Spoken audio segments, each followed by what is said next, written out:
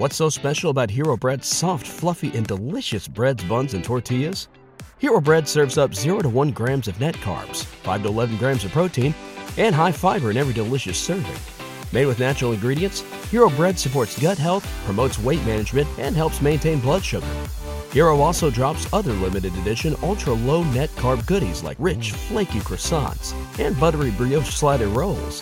Head to hero.co to shop today. Everybody in your crew identifies as either Big Mac Burger, McNuggets, or McCrispy Sandwich. But you're the Filet-O-Fish Sandwich all day. That crispy fish, that savory tartar sauce, that melty cheese, that pillowy bun. Yeah, you get it.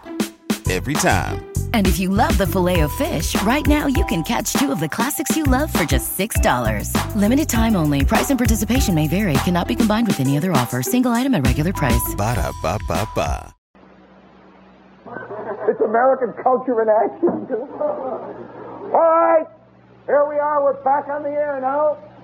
All set now, gang. 1, 2, 3. I want to say right now tonight, hello, Boston.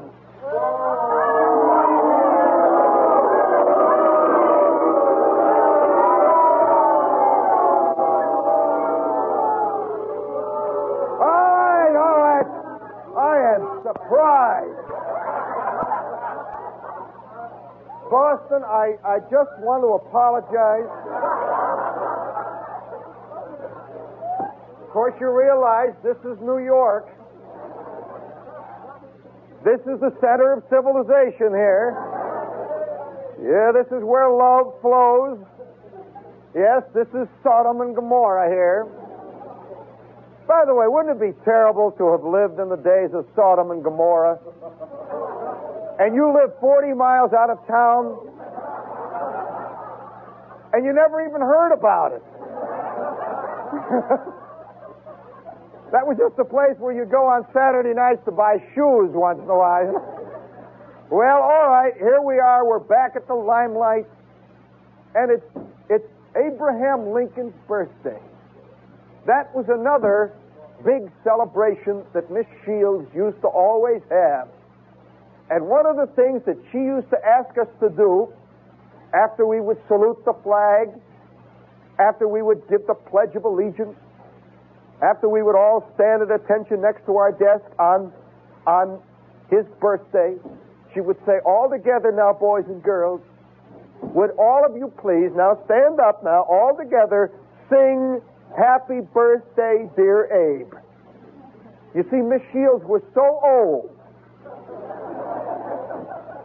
that Abe was kind of a contemporary, you know? So how about it? We are going to be the first people that I know of publicly here in this great year of 1966 to sing Happy Birthday, Dear Abe Lincoln. And if you want to join us out there in Teaneck, New Jersey, and in Boston, stand up next to your radio and belt it out. All right, here we go.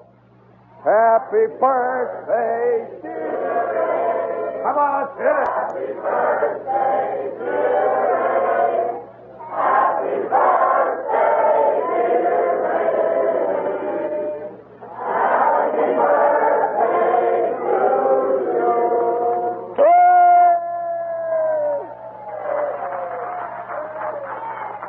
Good old Abe. Happy birthday.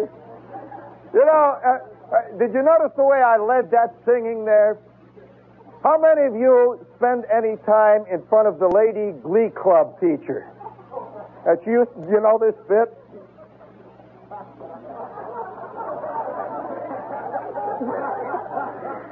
We had this tall lady named Miss Nelson who looked like a chicken. And she had this fantastic Adam's apple. And she was the kind of lady that wore big blue beads, you know, that hung way down. She was the artistic lady. You know, all schools have got one artistic lady who always felt she should have come to New York and gone to the American Academy of Art. Instead, she wound up at the Warren G. Harding Grade School. And she wears big dirndls, you know, that kind of lady with all kinds of bangles and stuff. And she was always talking about her friends in Greenwich Village. Only she pronounced it Greenwich Village. And she used to stand up there in front of us, and I watched that Adam's apple go. And I always see that image of that fantastic chicken moving back and forth. And you know, it's funny, whenever I see Leonard Bernstein on television, I keep seeing this chicken, you know. Come on, boys, let's hear it back in the peckhorn section. That's it. You know, and he's directing some fantastic Beethoven thing. Well, Miss Nelson specialized in, can you bake a cherry pie, darling Philly? And I always sang bass, and all I used to do was go zum, zum, zum, zum. Boy, it's terrible to grow up in a world of altos that got to sing the melody, sopranos that sang the melody, second tenors, and you go zum, zum, zum, zum, bum, bum. And then we used to sing this one, oh, the bells of St. Mary's. And all I would be doing was going bong, bong, bong, bong. So these things scar you for life. Well, you know, speaking of Abraham Lincoln, one of my really traumatic experiences with Abe Lincoln in school goes back to an auditorium session. Oh, boy, I imagine half of you have, believe me, I bet half of you out there have a sense, whenever you go to a Broadway play, that Walter Kerr has said, a stimulating evening in the theater, you have a feeling of being in a very expensive auditorium session. And your behind is asleep. You know, and you pretend like you're liking it, and you sit back there and you say, Walter Kerr said it was a stimulating evening in the theater. And you watch plays so dull, you can't even see them up there, you know. You can't focus. Your eyes keep going like this. You have a feeling that the whole thing is covered with a haze. And next to you is this loud lady eating candy kisses, you know. And you can hear her upper plate going clink, clink, clack. And you can smell the peanuts coming out of the kisses, you know, the popcorn. And next to you, this guy, have you ever sat in a theater in some fantastic theatrical evening and they're doing Hamlet?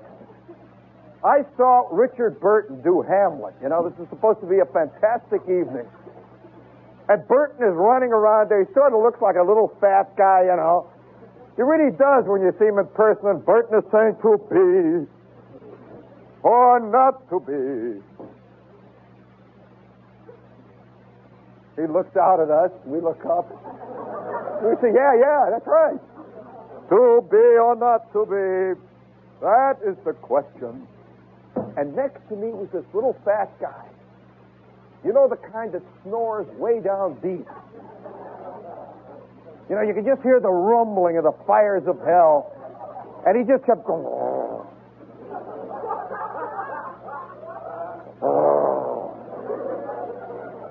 And you know the kind that begins to spread over into your seat?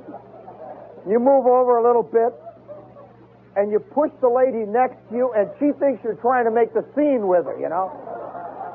This tall, skinny spinster, and he goes, oh.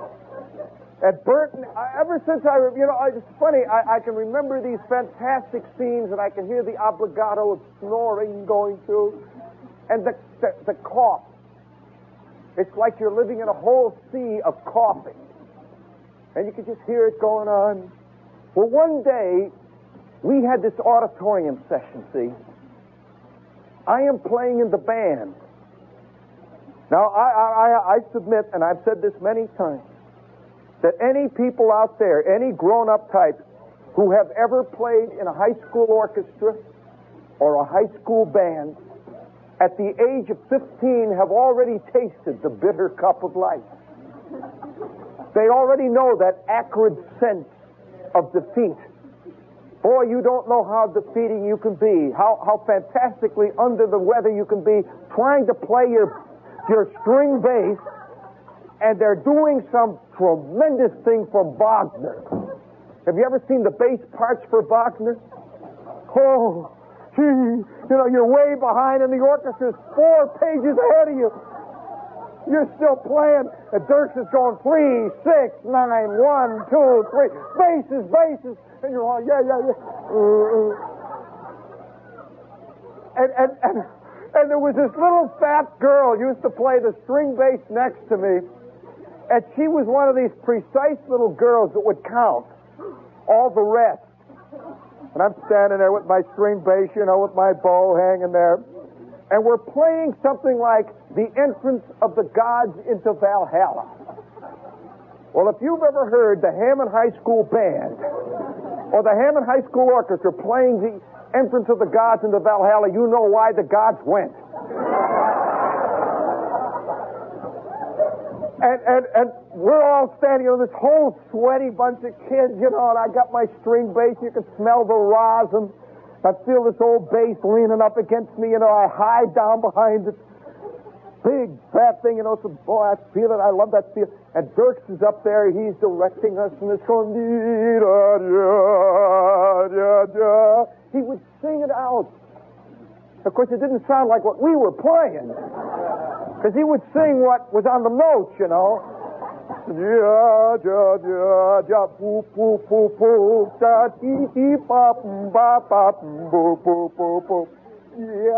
And we had one musician in our orchestra. One musician, I'll never forget how rotten she made all the rest of us feel.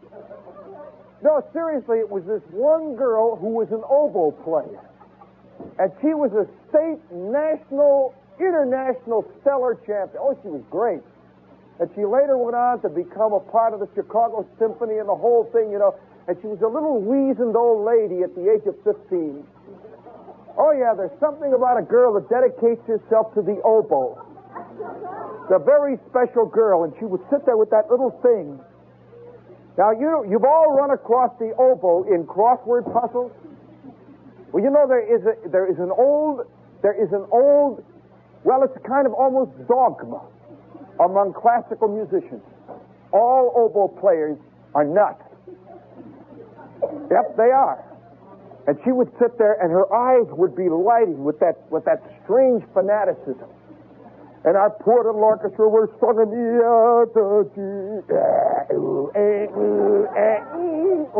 and Dirks is going, and you would see him glow. All of a sudden, we would come to the oboe section. That one little part where the oboe would play about 5 notes, and he would go, and she would go, oh, she would soar, she would soar over it. We'd all stand. Suddenly, for 1.5 measures, we were an orchestra.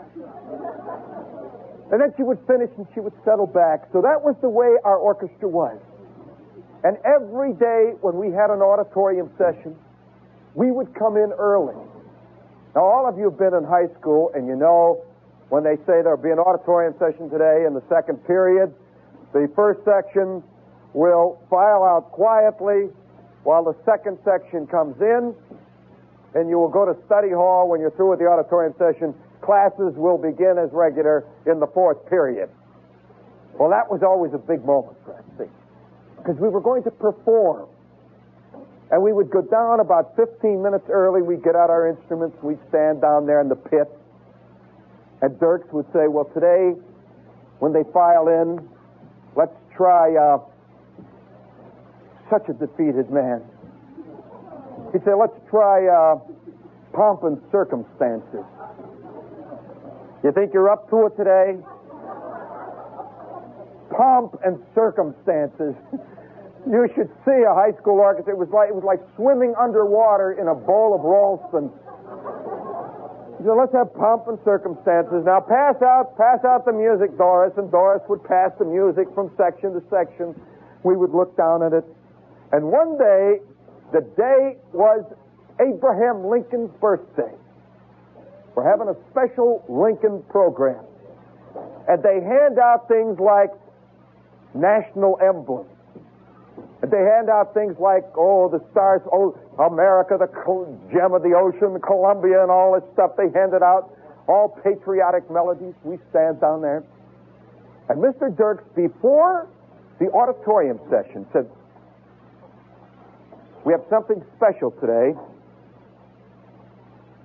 We are going to perform for a dramatic event. And you're going to have to watch your cues.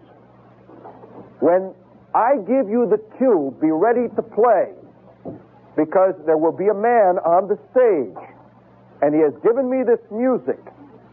And as I give each cue, you play the music. Now we will go down right on the national emblem first. All right, check it. All right. Meeting on the old campground. All right, you got it out there. And so we're checking our music. What is this about, you know? Well, about 5 minutes before the auditorium session is to begin, I could see this curtain. You know, I'm right in the back. I'm a bass player, see? And the stage is directly behind me. I could smell the curtain. You know that musty, dusty smell of 18 trillion hours of auditorium sessions? Millions of classes have graduated from this stage. You could just smell all the dusty past. And you can smell where kids have been sick up there, and it's swept it up. Yeah, you know the old faded purple curtain. And in the middle is our high school emblem, this great big H hanging. And you could see where it had come untacked, one part of it sort of hanging out like that. And we had one of these auditoriums that looked, well, it looked like a second-rate movie house of the neo-Moorish type. You know, heavily laced with late Rudolph Valentino. And it had all kinds of cherubs all around the side. It had little purple vases and stuff packed all around the edges. And we all, the kids are filing in, and I'm standing back there.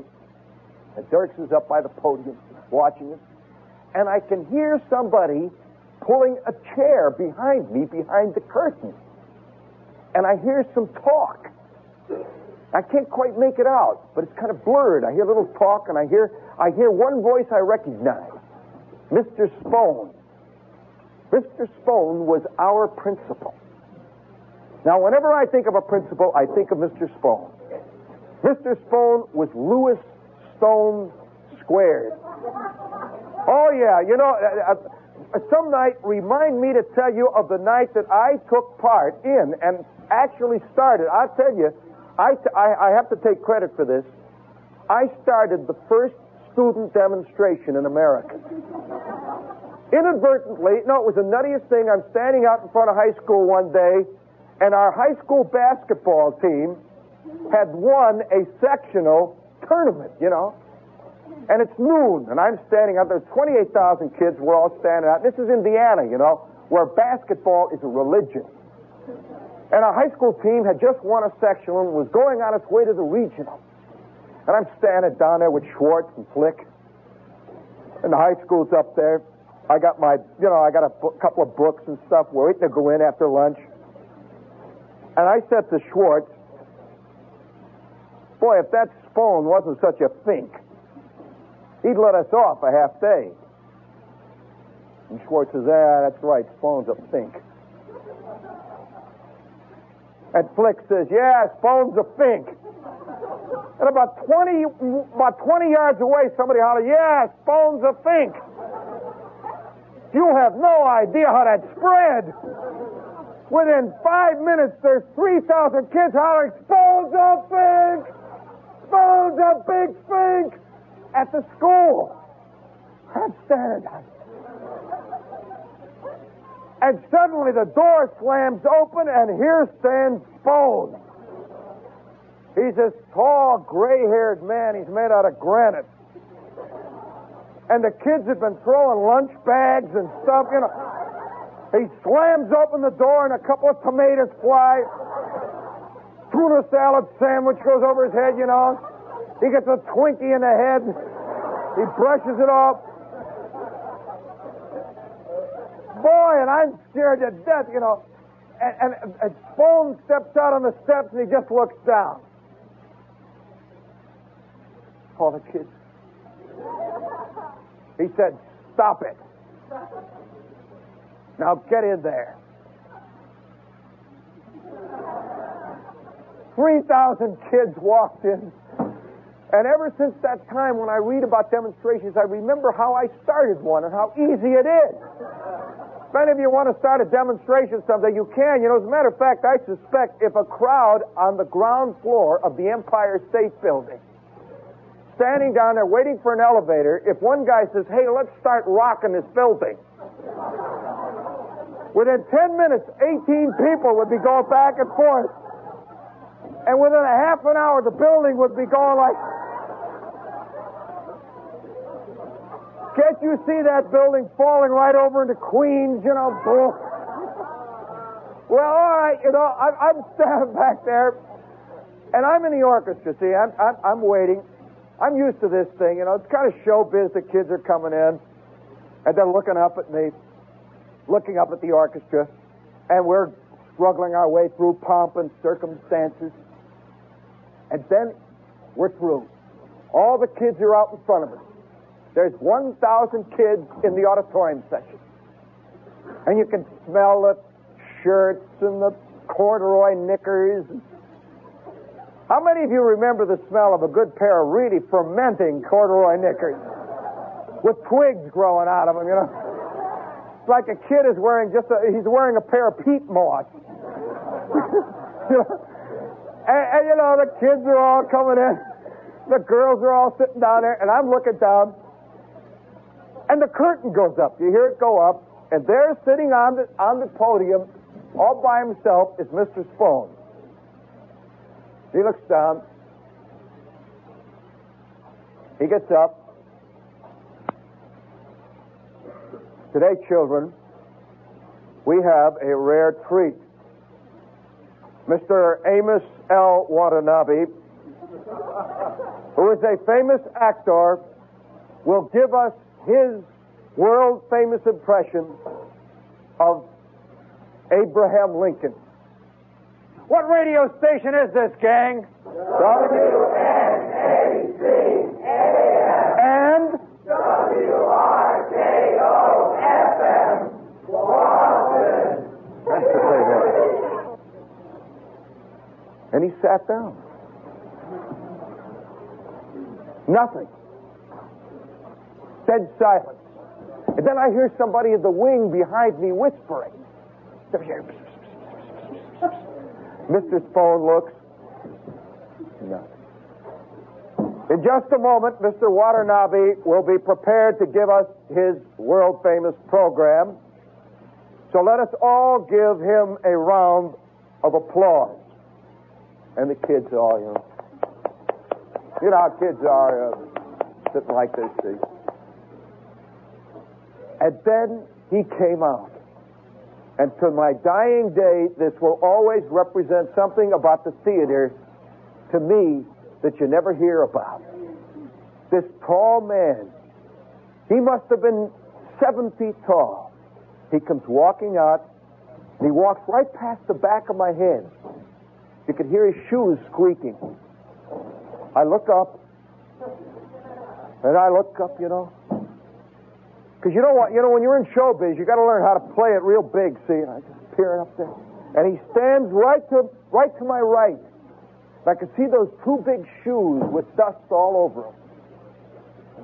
And he starts to declaim. Had a tall hat, had a black beard, he had black sideburns, and he had this putty, huge nose, you could see the mole, and he had a black, shiny, broadcloth suit. It was Abraham Lincoln. He really looked like him.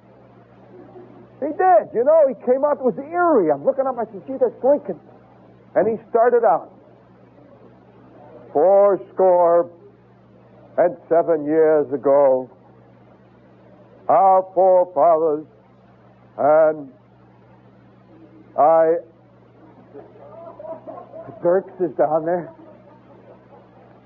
407 years ago, our forefathers and I'm watching him. He couldn't remember the Gettysburg Address.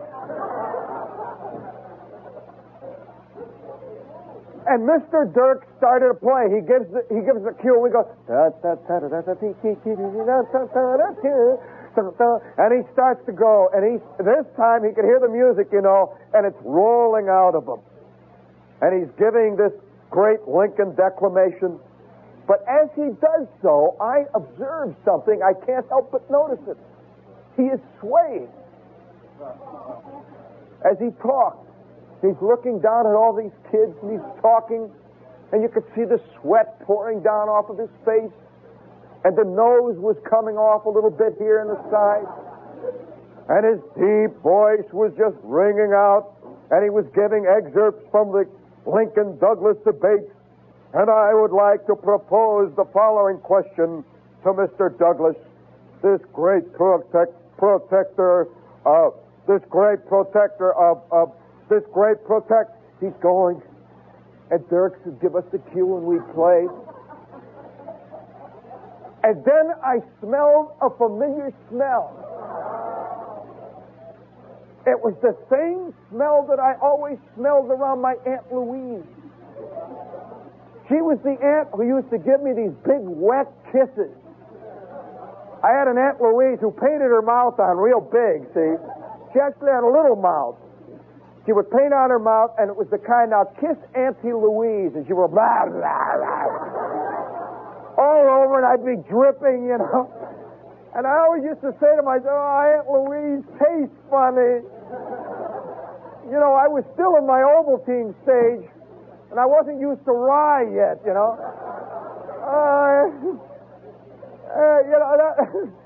Well, I could smell that smell, and Mr. Dirks is sitting over by the edge of the podium. I could see him looking.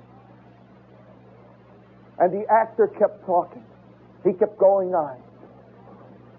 And then the curtain came down, and he was through. And the audience applauded, and they left. And then the second auditorium session came in. It was about a 10 or 15-minute period between two sessions. Mr. Spohn is sitting on the podium again. The curtain goes up. He gives the speech. He gives the cue, and out comes the actor. This time he's really swaying.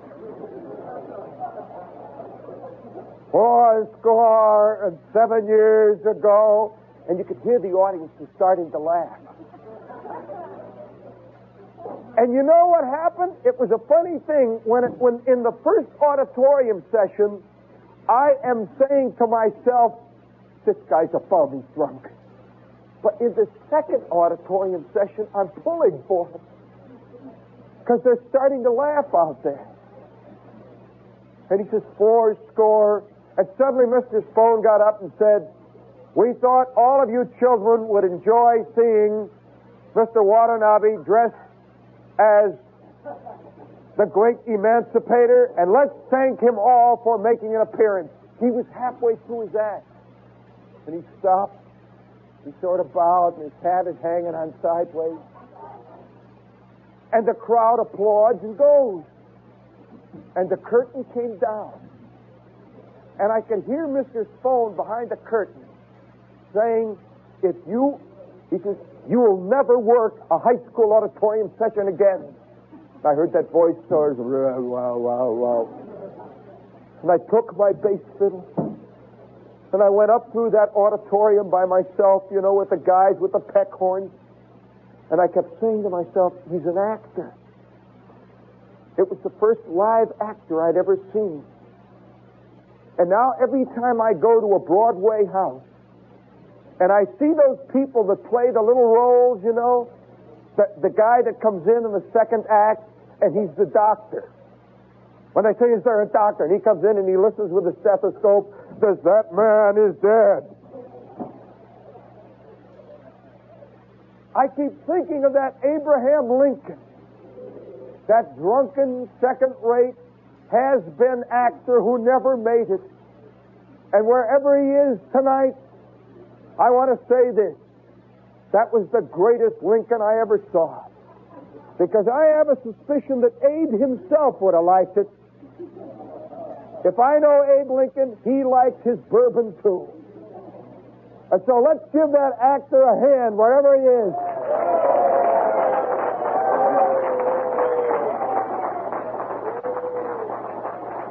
Yes, And farewell. Farewell, sweet prince. You know, I'll never forget, speaking of that myth of a great place to visit, I went home on a vacation during the Christmas holiday, and I get off the train, the train that comes in from Chicago, and it unloads me in Hammond, Indiana. Now, I don't know whether you've ever seen Hammond, Indiana in the midst of a winter's thaw. Oh, I'll tell you, have you ever seen a really dirty dish rag? You know, the kind with little pieces of coffee grounds on it.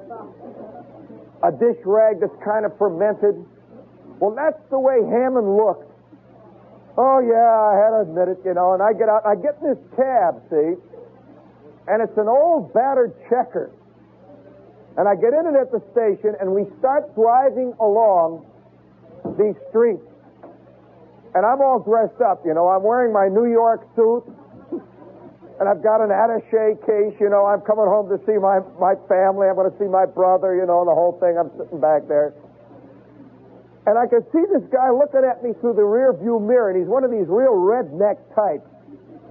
And he's wearing the standard Midwestern work uniform, which is a Sears Roebuck lumberjack. It's red and black, that lumberjack. He's got a corduroy hat with a couple of earmuffs sticking up on the top. He's a real Midwestern klutz, and he's driving along. And I could see him eyeing me, see, and I'm back there, I'm looking around, I'm looking at the old familiar terrain. I'm looking there, we're driving through these dirty streets, and you can see the cruddy snow. You can't stand there, you gotta move. That's the girls, fella. Sit down, you got a seat, go find it. And so he's driving along, and here's what happened. This is all connected with the New York myth. He's looking in the mirror, and he's looking back at me. He knows that I just came in on a train, see? And it's bubbling up, you can get that little look in the eye, the guy's going to say something, and finally he says, "You're from out of town?" I said, "Well, I'm from this town. What do you say?" So I says, "Well, yeah, I guess so, yeah." It's "Where are you from?" I says, "New York." He says, "Oh, New York." He has this real Indiana talk, And when an Indianan talks, he always says things like, "Well, it's time to do the dishes." That's Indiana talk. He says, "I like nothing better than a good fish dinner. And down around Frankfort, Indiana, they have plenty of cows." And so he says, "Where are you from?" You say, "You're from New York?" I said, "Yep, that's right." He says, "New York." He said, "Boy," he says, I went to New York here last year. I saw the fair. So me and my wife, Emma, we went to see the fair there. He says, I don't know how you guys can stand living in New York." And I'm looking out of the window, see. And on one side, out on the right, there is a junkyard that stretches to the horizon. And it's fermenting, And you can see little pillars of smoke coming out of it where the dumps are burning. And on my left, I see an endless string of big gas tanks. And you can smell the oil and the fermenting cabbage, and you can see used car lots. He says, "Yep." He says, New York's a great place to visit, but I sure as hell couldn't live there." I'm looking out. He said, "I guess a guy don't get used to anything in time." And I says, "Yeah, that's right." He says, "Yep." He says, "Gee, I can't stand that life out there." Well, that's all part of that myth, that we all live in. People who live in Indiana think Indiana's the center of the universe. People in Teaneck, they think that New York is a suburb. Oh, yeah, it's Teaneck, that they surround. Well, one time, speaking of somebody here asked for a story. And what was the story you asked for back there? Oh, yeah, it's connected with that awful Valentine Day thing. Oh, boy. I really shouldn't tell you this story. Are there any ex-newsboys in the crowd? No, honey, you didn't deliver papers. This lady sitting here with a mink stole around her neck. Well, I want to tell you, though, any guy who ever delivered newspapers, he really tasted it. And I used to deliver papers, you see, in the Midwest. All right, at ease now. The show's up here. She's all right. She'll be okay. The show's right up here. I'm every morning, I delivered a morning paper. Used to get up at 4 o'clock in the morning. Oh, boy, I remember that awful feeling. You know, I'm laying in the sack and it's cold out. We had a house, you know, that was so cold, our house didn't keep the air out. It just strained it. You know, and you could just hear the wind blowing in under the doors and over the transoms, and, you know, the house would wave and creak. It was a rented house. All of our life, we lived in Mr. Ramey's rented house. And the basement, we had a basement that even in the summer was 10 below zero. And so in the middle of winter, the floor would be like ice skating on it. You know, you could feel it. And I can remember lying in the sack. Oh, that great feeling. You know, I think we don't really celebrate enough some of the good feelings that we all share in common as human beings. These little feelings of true ecstasy. You know, lying in the bed there, and you're all covered up, and it's cold, and you know you got at least another hour to sleep. Isn't that a great feeling, you know? You lay there. Oh, you look around. You know, that real snotty feeling, boy, have I got it made, you know? And you feel the cold air hitting your face. And there's this little slight nagging thing, some little thing down around the edge of your consciousness that keeps biting you. And it says, yeah, but you're going to get up, man. It's getting later. And you say, oh, you know, and I always have a watch. You know, even as a kid, I used to have this Mickey Mouse watch.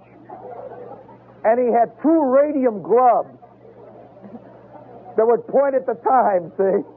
And I look at my watch. It's 3:30, and I know I got at least a half an hour. See, I'm laying there, and it's cold.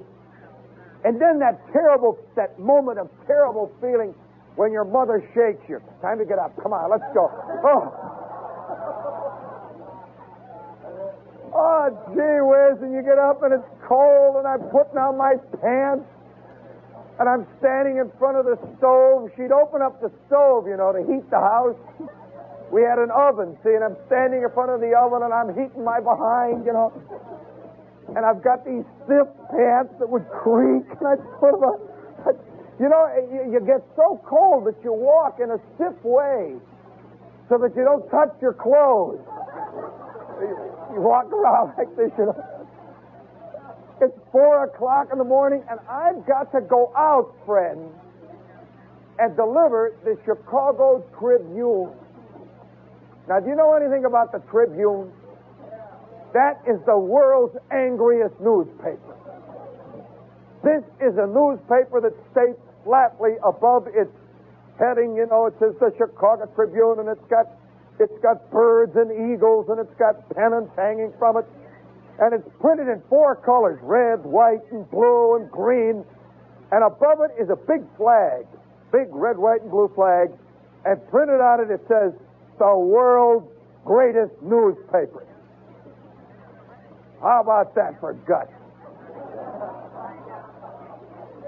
So you see the Chicago Tribune staring over 1,000 miles of tundra, looking towards the New York Times. And the New York Times is standing there in New York looking out to sea. And the Times merely says all the news that's fit to print. How about that for arrogance? Isn't that a great selection of a word? fit to print. There's just a lot of news they don't even notice, you know. Not fit to print. And the Tribune is standing there saying the world's greatest newspaper. And it's holding its flag and it's staring off towards the New York Times. And every morning I would sit outside of George's candy shop where I picked up my papers. And there'd be 17 other newsboys all sitting there folding them up. You know, you get that real snotty feeling of total confidence when you really learn how to fold the newspaper. You know, into the sack, you know, pick it up and you start I can still do it, you know. You ought to see me fold a Sunday Times. You're looking at the only guy who's ever done it. And I did it in the Christmas issue. Yeah?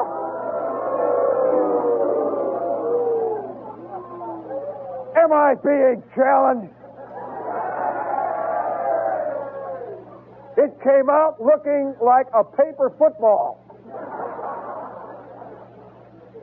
You know? And I'm every morning, you know, I'd sit there and I would frantically do this, you know, wrapping these things up. I had 67 papers to deliver. And this great big fat bag, and I'd get up, ooh, and the wind is blowing down out of the lake. My Elgin bicycle's over here. I try to get up, ooh. Hey, Schwartz, will you shove from behind? And then, ooh. I am carrying the Chicago Tribune editorial. Boy, it was heavy and turgid and made out of cement, you know. I get up and I get my foot over the bike. Okay. I'll see you guys later, and off I'd go. I'd pump about 17 blocks and I'd hit my route. In Indiana, it's called a route. I'd get to my route, and there's the first house, you know, and you know it absolutely, even to this day, I know my route. I know it in my mind. Every house, every porch, every door. And I would pump, see. Out would come the paper, one arm, you know, steering this thing. Crash! I'd hear bang! That boom. And you know, these incidentally, for all of you guys who are ex-newsboys, you know this feeling of real ecstasy. I used to work carom shots. You know the kind where you go, there was one place where they had this long flight of stairs up to the second floor. And at the second floor, right to the right was the door. Just a little, you know, like a little closet up there. And I used to come scooting along real low, and I could look up the stairs, see, never missing a beat on the bike. I did this underhanded swish. And as I'd go past the house, I would hear it go thunk, thunk, thunk, thunk, thunk, thunk. And right next to the door always was this garbage pail. That was the goal, see? It would go thunk, thunk, thunk, thunk, thunk, ka-thunk. And I'd say, Shepherd cans another 2-pointer. You know? Oh, yeah, guys are always playing little games in their mind. They're scoring baskets, you know. Yes, there's Shepherd. There goes Shepherd. Yeah, boom. Shepherd throws that long shot from left field up to the upper deck, into the eaves, you know, into the gutters. Driving along. Every morning, see, I would go over my route. I remember one morning, oh, boy, you're talking to a guy who early in life learned to be a dog hater. Oh, I'll tell you why, because dogs hate me. I mean, after all, you love if love is reciprocated. I went over my route 3 mornings in a row with an Airedale attached to my calf. He used to come turn up, ow! You know, I just keep going. He's hanging down below there. He'd get tangled in the chain once in a while, you know. You know, he and I were old friends every morning, you know. I'd get out of here and a bang in the eye. And I'd see them fall off after about 6 or 7 blocks. These 2 red eyes. I'll get you tomorrow. I'd say, "Add a pig's ear, you slob." I'm a real dog fighter. However, the big moment, though, for me always was Saturday morning. Collection morning. Oh, boy, how many of you remember that awful, rotten feeling of collecting? Oh, you know, and old George would sit back there like Buddha. He was the guy that distributed the papers, see, and every day he would keep a notation on how many we took out. And then at the end of the week, he'd say, "Shepherd, you owe me $1.76. And I would go around with my little sack. I had a little bag, a little marble bag I'd carry my money in, and I'd knock on the door. Every morning, every Saturday morning, I hated it. And I'd say, "Newsboy," and you'd hear this voice, "Next week." He'd been saying that for 6 months. Then I'd knock on the door again, "Newsboy." Then there'd be a long pause, and I'd hear somebody crawling under the bed. I'd say, "I know you're in there." Well, every last Saturday, there would be this one lady would come to the door, and I'd knock. I'd say, "Newsboy," and she'd say, "Yes." I'd say, "Newsboy." She'd say, "Oh, yes, just a moment. I will see." And I'd hear scurrying back and forth. And then the door would open. There she'd be. She'd give me her little 17 cents. "Would you like to come in for a little cup of hot cocoa?" I'd say, No, I'm in a hurry." I'd go. Well, this went on for about 6 months. Until that unbelievable morning. This is one of those great traumatic moments. I knock on the door. I hear her scurrying. I say, "Newsboy." I walk around on the porch. She says, "Yes." I say, "Newsboy." "Yes." The door opens. And she says, "Come in." Nobody in the doorway. I said, "Oh, okay." And so I walk into the living room. I'm standing, it was one of these overstuffed living rooms, you know, kind of dark, and you could smell canned beans and stuff. I'm standing in the living room, and suddenly she comes out of the bedroom, jaybird naked. Oh, she just comes out, she says, "Oh, I didn't know you were there."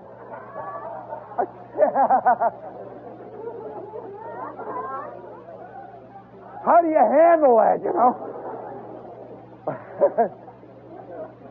"Oh, she's just a minute. I'll get something on." She comes out. She's got a bathrobe. She says, "Here's your 17 cents. Will you count it?" And I count it. What radio station is this, gang? WNAC AM. And? WRKO FM. Boston.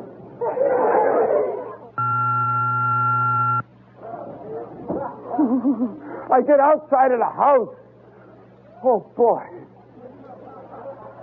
And I felt rotten, like I'd done something real terrible. See, real rotten. So I get back on the bike and I pedal along. I deliver the rest of my papers. Well, I want to tell you, that night, at supper time, I somehow felt that, I can't describe, you know, all of you know guilt, don't you? Well, I don't know whether girls know guilt the same way men know guilt. But I kept feeling funny, you know. You know, my idea of a girl at that time was a little short, fat person with patent leather shoes. You know, I had no idea. Boy, sitting there sweating. But then I discovered I kind of liked it, see? Gee, you know, it's kind of... So all through the week, I'm delivering the papers. Every time I see her house, boom, you know. It'd hit the side of that door, bang, slap, you know. I'd say, she heard me that time. Come Saturday, and I go through my route, you know, and before I went out on my collection route, I had combed my hair. I put on my new polo shirt. I had on my new knickers. I've gone the whole thing, you know, and I go each house, and now I come up to her house. Boy, I've been reading in the week, you know, to prepare. I've been reading Spicy Detective. You know, I know what to do now, boy. I knock on the door, and I hear this scurrying, see, upstairs. Newsboy, it's me. You know, me. More scurrying. I think she's getting ready. Boy, this is going to be great. Holy smokes. Newsboy! And the door slams open, and there is this big guy. He's got this beard, you know, big black jaw. He said, what do you want? I'm here to collect. He says, Madge, you got some money? There's a little kid out here. Oh, she says, oh, is the little newsboy there? A newsboy.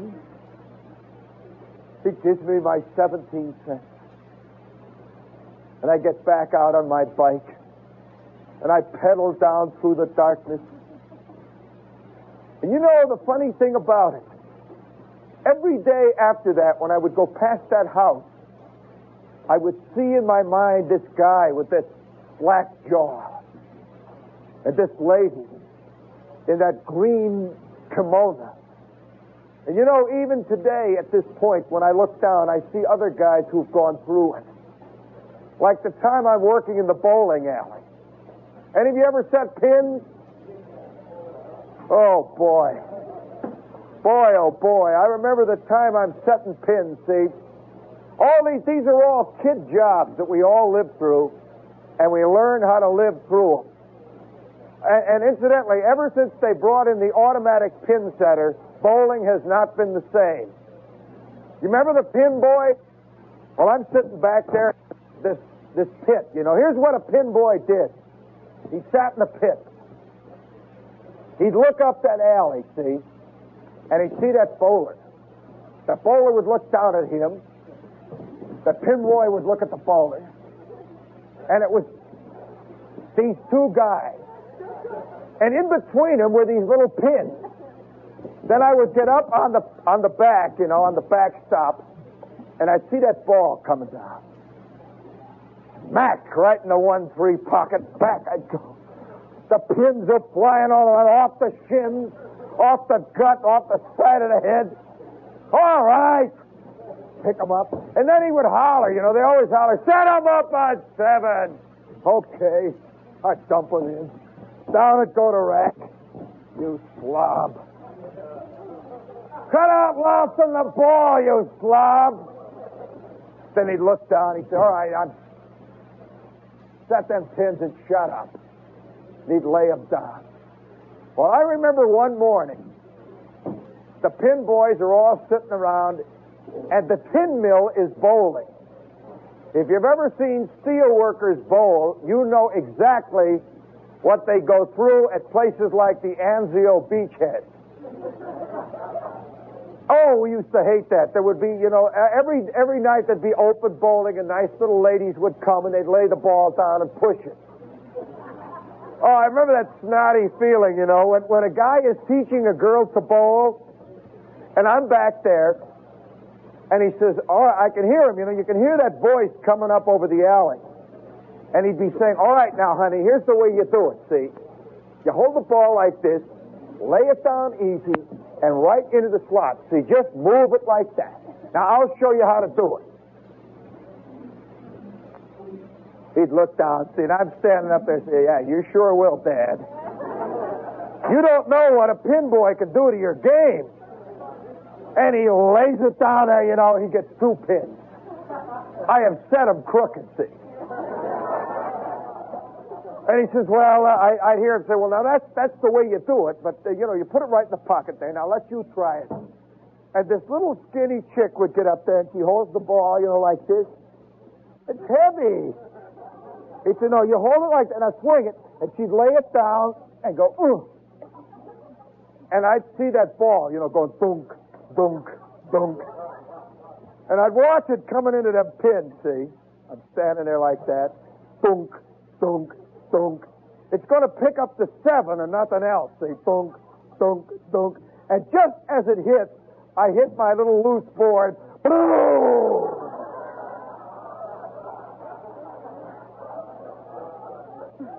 And she'd say, is that the way? And the guy'd say, well, yes. Now here, I'll show you. That was okay, but you got to put it in the 1-3 pocket. And I'm setting them up, see? And we had special pins for guys like that. They had the frayed bottoms. They never turned over. I'd set them up, you know, down it would go. Well, I remember one day the tin mill is in. First time I ever saw a guy fight back. In the next alley is Schwartz. And Schwartz is sitting down there. I'm over here. And we're looking at this lineup of guys from the tin mill. They're tin mill reckoners. Every one of them weighed 240 pounds. Big guts. These guys didn't bowl a ball. They'd run it, you know. They'd throw that thing down at you. They'd spit and walk back and forth and drink their beer. And Schwartz is hanging in down there. And every 30 seconds, that ball would go boom, boom, pow, bump. Schwartz says, all right. Now, are you aware that the pin boys had in their little pits back, they each carried a little pocketful of talcum powder. He'd drop it in the thumb hole. And the ball would go up in the air and down. And after 3 shots like this, the guy said, what are you doing to the ball? Schwartz says, what are you doing to the ball, you slop? He says, I'll show you, kid. Pow! And the ball comes down. Schwartz took the ball. The first time I've ever seen a ball go the other way. He rolls it down. You see 300 pin mill workers, pow! And you can hear all the pin boys say, "Atta boy, man, get him. Let's give human fortitude applause. Give it to him, give him hell. We'll be back next week at this time." What's so special about Hero Bread's soft, fluffy, and delicious breads, buns, and tortillas? These ultra-low net-carb baked goods contain 0 sugar, fewer calories, and more protein than the leading brands, and are high in fiber to support gut health. Shop now at Hero.co. Everybody in your crew identifies as either Big Mac Burger, McNuggets, or McCrispy Sandwich. But you're the Filet-O-Fish Sandwich all day. That crispy fish, that savory tartar sauce, that melty cheese, that pillowy bun. Yeah, you get it. Every time. And if you love the Filet-O-Fish, right now you can catch 2 of the classics you love for just $6. Limited time only. Price and participation may vary. Cannot be combined with any other offer. Single item at regular price. Ba-da-ba-ba-ba.